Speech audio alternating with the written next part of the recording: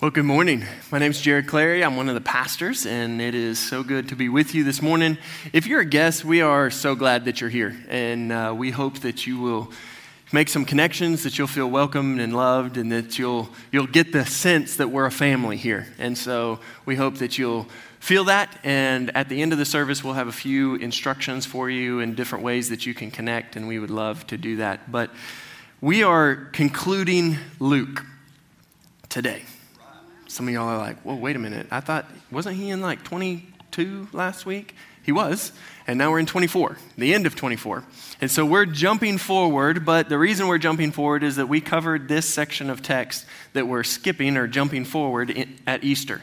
And so let me encourage you to go back and listen to those if you haven't heard those, or listen to those and just be reminded of the incredible journey that Luke took us on in seeing the death, burial, and resurrection of our Lord. And really, as we get into Luke 24 as a chapter is the conclusion. And what Luke's doing in that is there's three different scenes, and they all kind of portray the same picture, but it's from these kind of different angles highlighting these different people. And so Luke 24 is the conclusion, but as we come in, Luke's doing this like Mach 3 flyby, like just, you're like, whoa, wait a minute, what, huh? But the reason he can do that is because he's like, I've got another book coming. It's the book of Acts. And so he's going to fly by some things that you're going, wait, I've got so many more questions. Like, what about this, or what about that? And so the beginning of Acts actually picks up with kind of the same timeline that we're seeing here. And so you can go and read that and get filled in on the continuation of the story. But what I want us to see here is that there's an incredible encouragement for us. That Luke started the book writing in order that we might have certainty about the things which we have heard. That we would have confidence. That we would have a sure and steady faith. And so that's exactly what he's going to do in concluding, through the words of Jesus, this final push to say, have confidence. Have certainty about these things. Don't doubt. Don't disbelieve. Trust and have faith. And so let's pray and ask the Lord to do that in us. Lord, we come to you, God, dependent, needy, that you would do in us what you have done for centuries. That you would reassure us by opening our eyes, by opening our ears, by opening our minds to understand your word. God, that you would transform our hearts. God, that you would help us to see things the way that you see them. To know you better, that we might trust you fully. God, so this morning we're asking you to do that through your Spirit, through your word. Lord, that you would give us a sure and steady confidence in the things of God. That no matter what comes our way, no matter what things we face, that our faith would be solid and steady. Lord, would you do that this morning in us? We ask it in Jesus' name. Amen. All right, so here's what I want to do. I want to start at the beginning of the story, which is going to be verse 36. And this is this third scene. And I want to start there, and we're going to get the stage set. And then we're going to spend our time in the second half unpacking what it is, what this push is that Jesus makes for us. All right, so let's read verse 36. It says, as they were talking about these things, Jesus stood among them and said to them, peace to you. But they were startled and frightened and thought they had saw a spirit. And he said to them, why are you troubled, and why do doubts arise in your hearts? See my hands and my feet, that it is I myself. Touch me and see. For a spirit does not have flesh and bones, as you see that I have. And when he had said this, he showed them his hands and his feet. And while they still disbelieved, for joy, they were marveling And he said to them, "Have you anything to eat?" And they gave him a piece of broiled fish. And he took it and he ate it before them. Okay, so let's set this stage and let's remember that the disciples, the followers of Jesus, have been walking around with Jesus, and they've seen him do miracles. They've seen him stand up with the scroll of Isaiah and say, "This is me. It's fulfilled in your hearing." They've seen him do all these miracles. They've seen him raise people. They've seen him heal people, blind people, lame people, sick people. They've seen him do all this stuff. They've heard all the words he said. And then they saw him betrayed. They saw him tried. They saw him crucified. They saw him taken down off of the cross. They saw him put into a tomb. Then they heard the stories. The tomb's empty. The angels told us not to seek the dead, not to seek the living among the dead, that Jesus is alive. They've heard the stories that Jesus was walking along a road to Emmaus with these people, and he began to recount all the things concerning the scriptures about himself. And their heads are spinning, as ours would be, right? Like, what? What is going on? And then Jesus shows up in the room. Whoa. Peace to you. Not feeling it right now, right? But he shows up in the room and they're startled and frightened. And they thought they saw a spirit. Right? Like, what else explains a dead person coming back to life and suddenly showing up in the room? Except it's a ghost. They're startled and they're frightened. And then he said to them, "Why are you troubled? And why do doubts arise in your hearts?" Right? Like, he's addressing their doubt, their fear, and he's addressing it not with rebuke, but with compassion. Look how he answers. "See my hands and my feet. It's I myself. Touch me, see me. Come. Have confidence, have certainty. Come. Touch, feel, see, experience me." He goes even a step further and he says to them, "Do you have anything to eat?" He's addressing again, like, ghosts don't eat. Right? Like, some food. It's me. It's really me. There's a movie, Hook. It was one of my old favorites. And there's this moment where Robin Williams goes back and he's Peter Pan, but he's old and he's out of shape and all this stuff. And this kid starts feeling on his face and he's like, "Is it you? I see it. I see it. It's really him. It's him." Like, there's this moment where the disciples are like, "Is it really you? Like, are you really Jesus raised from the dead back among us, flesh and blood, not a ghost?"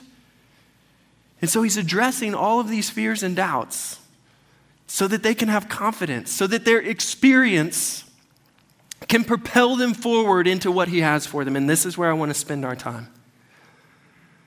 In verse 44, he says this, "Then he said to them, 'These are my words that I spoke to you while I was with you, that everything written about me in the law of Moses and the prophets and the Psalms must be fulfilled.'"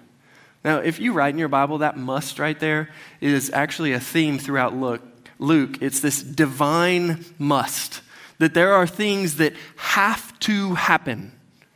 And we go, "Well, why? Why must this happen? It has to be."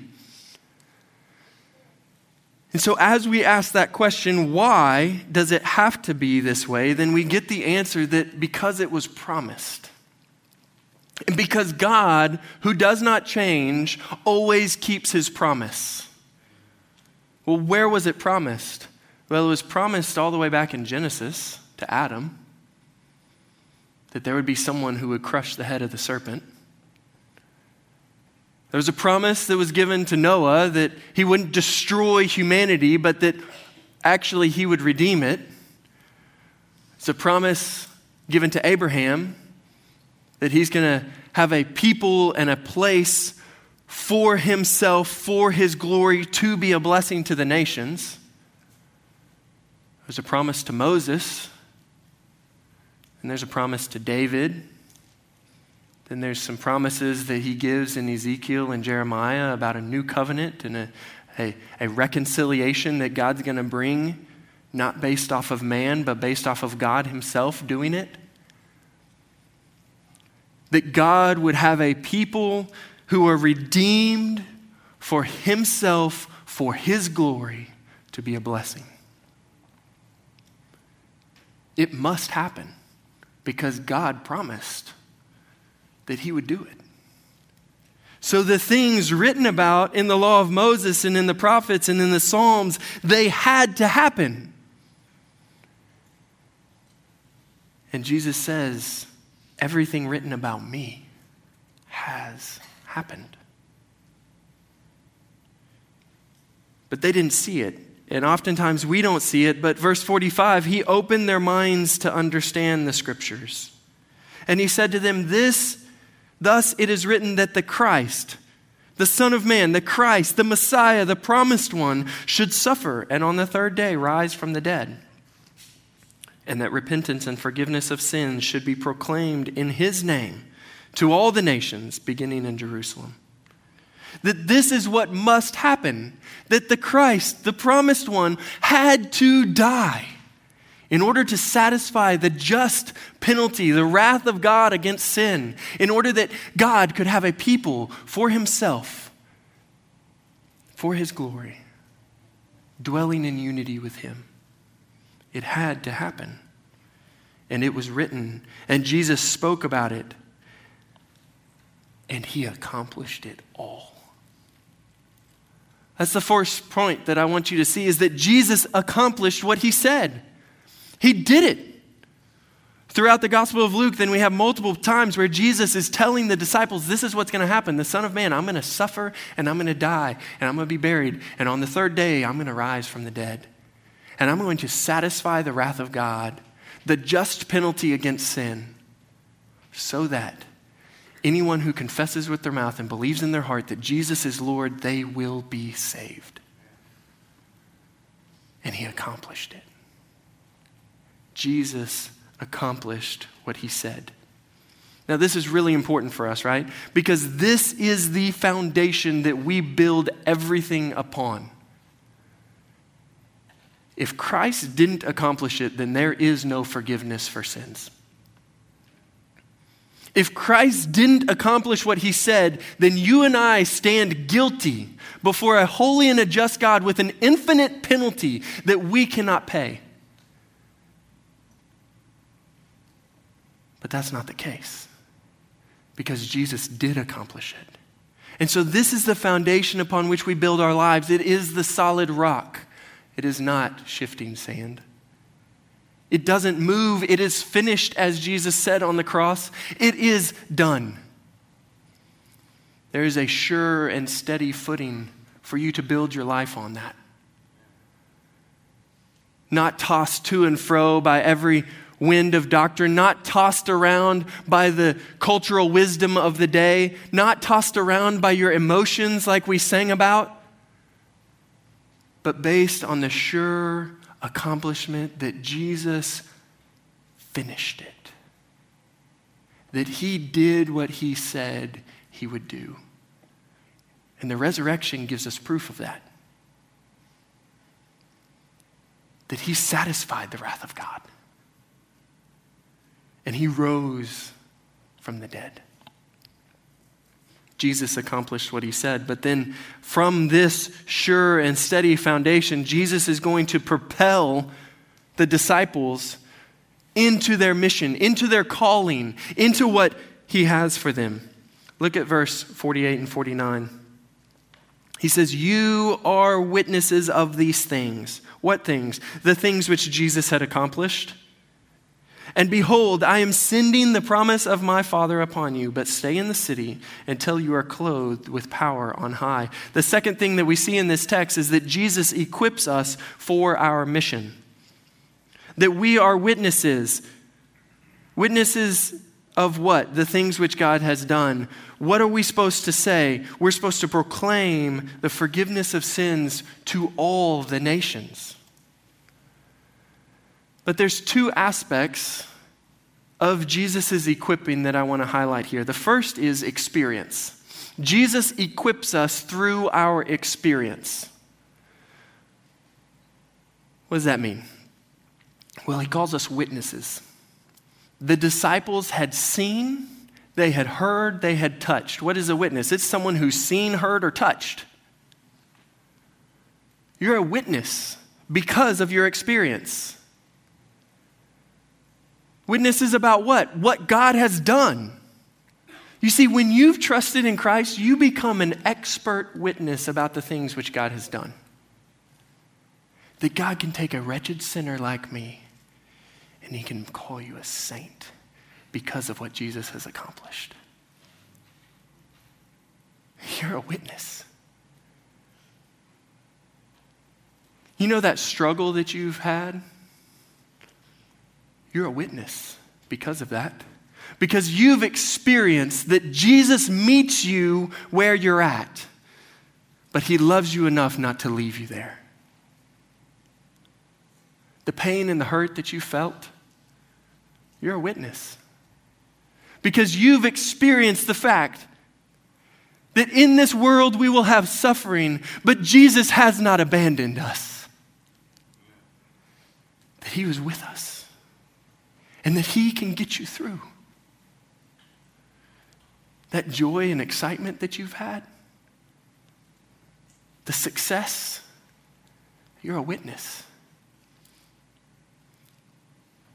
Because Jesus is with you in that. That Jesus blesses you beyond what you deserve. You're a witness because of the life and experience which you have. And it's a witness to the things which God has done in you and through you because of Christ.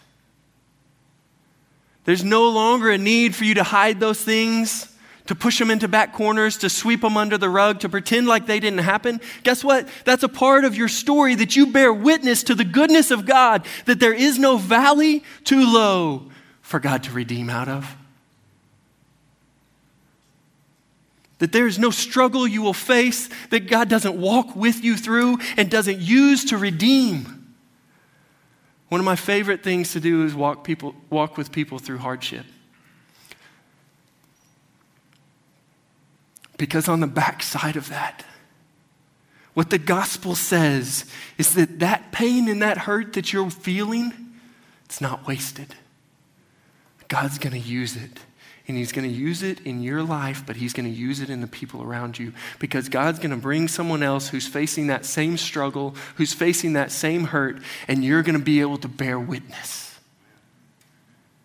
Because you've seen it, you've heard it, you've felt it. And now you say to them, don't give up. God hasn't abandoned you. He hasn't forsaken you. Keep trusting in him. Jesus equips us for our mission through the experience that we have. But second, he equips us for our mission through the Spirit which he gives. Look at this. This is incredible. He says, and behold, I am sending the promise of my Father upon you. That word promise there harkens back to this covenant language, this idea that there is a promise which God has made, the promise of my Father upon you. This promise is the Holy Spirit. Jesus in one of the other Gospels actually says, hey, it's better for me to go and leave you so that the Spirit comes, the Helper comes. Like, that's mind-blowing. We think if Jesus was sitting in here, man, that would be awesome. That would be better. That would be incredible. Jesus flips that on his head and says, no, y'all have messed this up. It's best for me to go so that the Spirit comes, because the Spirit is going to be in you. Not with you, in you. You have the power of God dwelling in you. That's radical.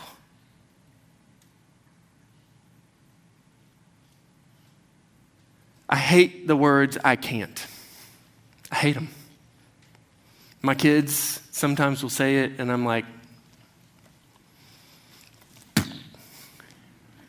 yes, you can. Maybe not on your own. Maybe not with your own self-reliance. Maybe not in the way you thought. But if you'll look around with the resources you have, with the people around you, you can. I can't reach it. Ask. I can't do it. Yes, you can. Figure it out. Find a way. Jesus is equipping his followers with the power of God to accomplish the mission which he calls them to. How are we going to take the gospel to the ends of the earth, to every nation? I can't. Yes, you can. The power of God lives in you. He's equipped the church that through your life experiences, sharing the good news of the gospel as it spreads from person to person to person to person to person to person to person to person. It reaches the ends of the earth. Well, I don't know how to share the gospel. I can't. Yes, you can. The power of God lives in you if indeed you are in Christ. Well, there's this sin that I just can't get rid of. I can't overcome. Yes, you can. The power of God lives in you, and he's equipping you with the mission that he's called you to. You see, we need to live in light of this. That Jesus has equipped us for the mission in which he's called us to. That he's empowered us through the experiences of seeing his faithfulness, but through his Spirit, which dwells in us.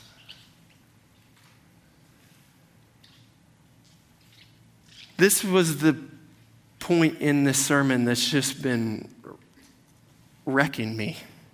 I don't live like this. Just admit I don't. I need to confess and repent of that. And I have been, as I've studied this, that I don't live like this. I hate the words "I can't," and I think that's because I feel them so often. God, I can't do that. God, I can't. Yes, you can. Because I'm equipping you with my Spirit. Jesus equips us for our mission. But the third thing that I want us to see in this text, as we've seen that Jesus accomplished it, so we have a foundation. He equips us and launches us out, but that's a scary place to be. And so third, we see that Jesus secures our hope for the future. Jesus secures our hope for the future. Where does that come from? Well, it comes in verse 50 through 53. Let's read this. It says, "Then he led them out as far as Bethany, and lifting up his hands, he blessed them. And while he blessed them, he parted from them and was carried up into heaven. And they worshiped him and returned to Jerusalem with great joy and were continually in the temple blessing God." Okay, so what's happening here? Well, again, this is Luke's flyover. And so Jesus, we actually know, was with these disciples for like 40 days, teaching them and explaining things to them before, verse 50, before he ascended. But he leads them out as far as Bethany, so out of town, and he lifts up his hands and he begins to bless them. Now, this is a picture that harkens back to all of these Old Testament pictures of the patriarchs blessing and ushering in this blessing upon them and speaking life and value and mission and the things of God into their life. And so Jesus is blessing them. And then it says, and he parted from them and was carried into heaven. This is not Jesus with a jetpack. right? This is a supernatural, divine raising up, the ascension of Christ. It's the ascension of Christ to his rightful place, right?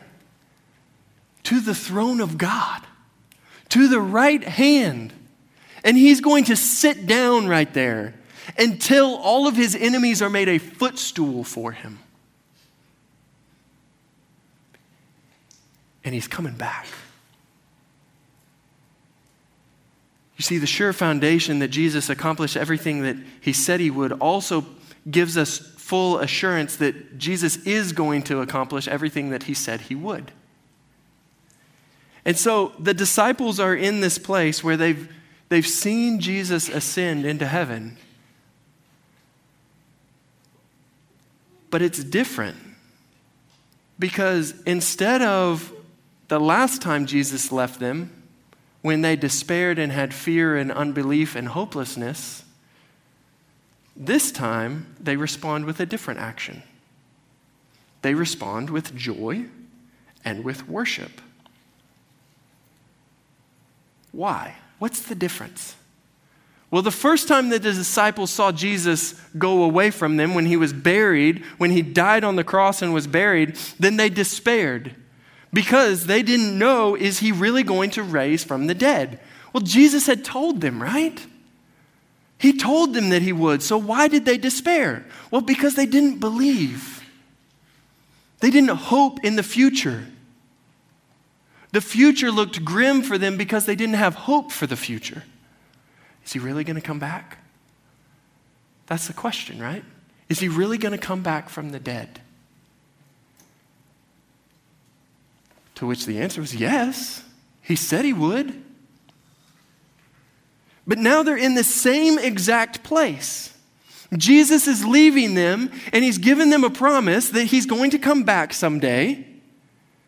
But their reaction is totally different. Instead of despair and hopelessness and fear, they worship and have joy. Why? Because they hope in the future. Because they believe the promises. Because they're standing on the sure and steady faith that Jesus accomplishes what he says he will, and that goes for the past, present, and future. He's coming back. So they worship and wait. Well, you and I are in the same place. That Jesus is not here with us. Now, he has sent his Spirit, the power of God, to dwell in us.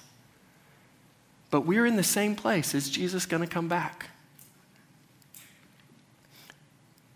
Is Jesus going to come back? Yes. He is going to come back. Your hope is secure for the future. Jesus said it would happen. So what do I do in the meantime? You worship and you wait. You worship and you wait. We accomplish the mission which we've been sent for while we hope for our future. Now, what does that look like? Well, in here we get a little bit of the context of what that looked like. That they returned back to Jerusalem. They were walking in obedience. Okay, so they are obeying what Jesus had told them. So we walk in obedience. That's part of how we worship. With great joy. Right? That we've got countless commands in the scripture to be joyful. That there is nothing this world can do to you which God doesn't have authority over and that he's not going to redeem. And so even in our suffering, we rejoice because we have a sure and steady hope that Jesus is going to do what he said he would do. Well, what are those things that he said he would do? Revelation tells us he's going to wipe away every tear. Man, that's going to be awesome. That death will be no more. Man, that's going to be awesome. That there will be no more pain, there will be no more hurt, there will be no more sin, there will be no more struggle, that we will live in our created way with God. We hope for that. And it's secure because of what Christ has done. Man, that's awesome. So we obey.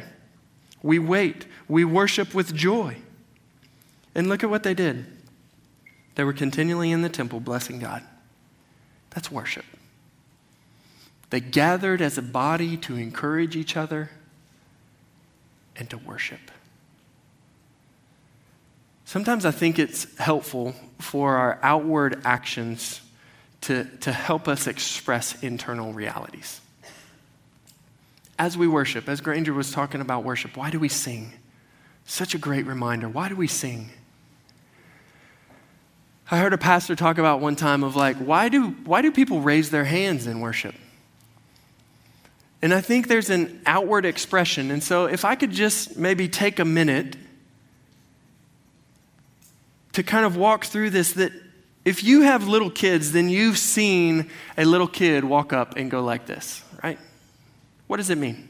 Hold me. I just want to be close. There's something that I'm unsure about. There's something that I just need an embrace. I just need to be reminded of your love for me, your comfort. Hold me. They also do it if they fall down. I'm hurt. Hold me. You're my safe place. Hold me.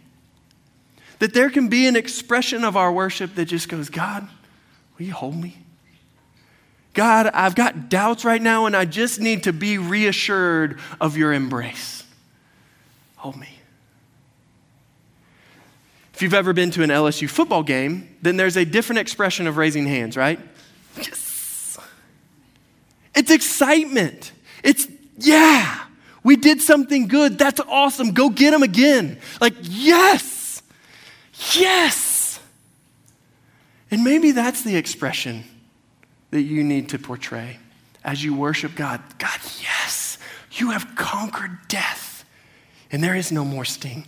Yes. You rose from the dead and you secured my resurrection.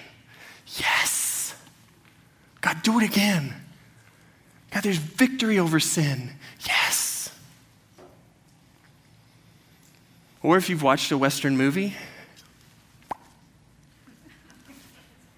don't shoot. I surrender. You can have it all. I surrender. God, I've been holding on to stuff. It's not worth it. It's not worth it. I surrender. God, I give it up. God, I don't have anything to offer. God, I surrender it all. God, it's not worth it. It's not satisfying me the way that it promised. Only you do that. God, I surrender. Maybe that's the expression of worship as you wait for the Lord to return, as you wait for him to secure our future. That there's an expression of worship, but the clear teaching is that we need to worship. We can't encounter Jesus in this way and stay the same. Maybe this morning it's the first time that God has begun to open your mind to understand the scriptures. And for the first time, you're like, man, I am a sinner. I am not right with God. I've been holding on to things or thinking that my goodness would outweigh my bad and that would get me in, or thinking that I could fake it. And you're in a place where God has opened your mind to understand these things, and your expression just needs to be, God, I surrender. I'm trusting in Jesus alone to save me because I've got nothing to offer. That's the first step. That's called salvation. You confess with your mouth and believe in your heart that Jesus is Lord and he did what he said he would do, and that's it. And then you begin to walk in community, figure it out, with groups of people around you helping you understand God's word. We would love nothing more than to do that with you. Maybe there's just something you just need to be excited about. Yes, thank you, Lord. Thank you for the wisdom you've given. Thank you for the restoration you've given. Thank you for the success that you've given. Thank you for the small victory over sin that you've given. Like, yes. But you need to worship. That's the call. That's the command. Let's pray and just ask that God would do this. And I want you to feel freedom. As we sing these songs and these words, it's an incredible song of just what Christ has accomplished. I want you to feel freedom to worship. You have a call and a command in Scripture that that's the right action. Lord, we thank you for your Spirit, which dwells among us and lives in us. Lord, we thank you that Jesus, you accomplished what you said you would, that you purchased our freedom.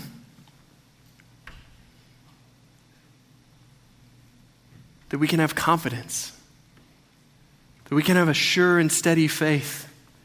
Lord, that you equip us for the mission that you called us to, that through the experiences that we walk, that you are with us and that you redeem those and restore those and that you bear witness through us of all that Christ has done. And Jesus, we are thankful for our future, which is secure in you. That you are on your throne. That you are ruling and reigning even now.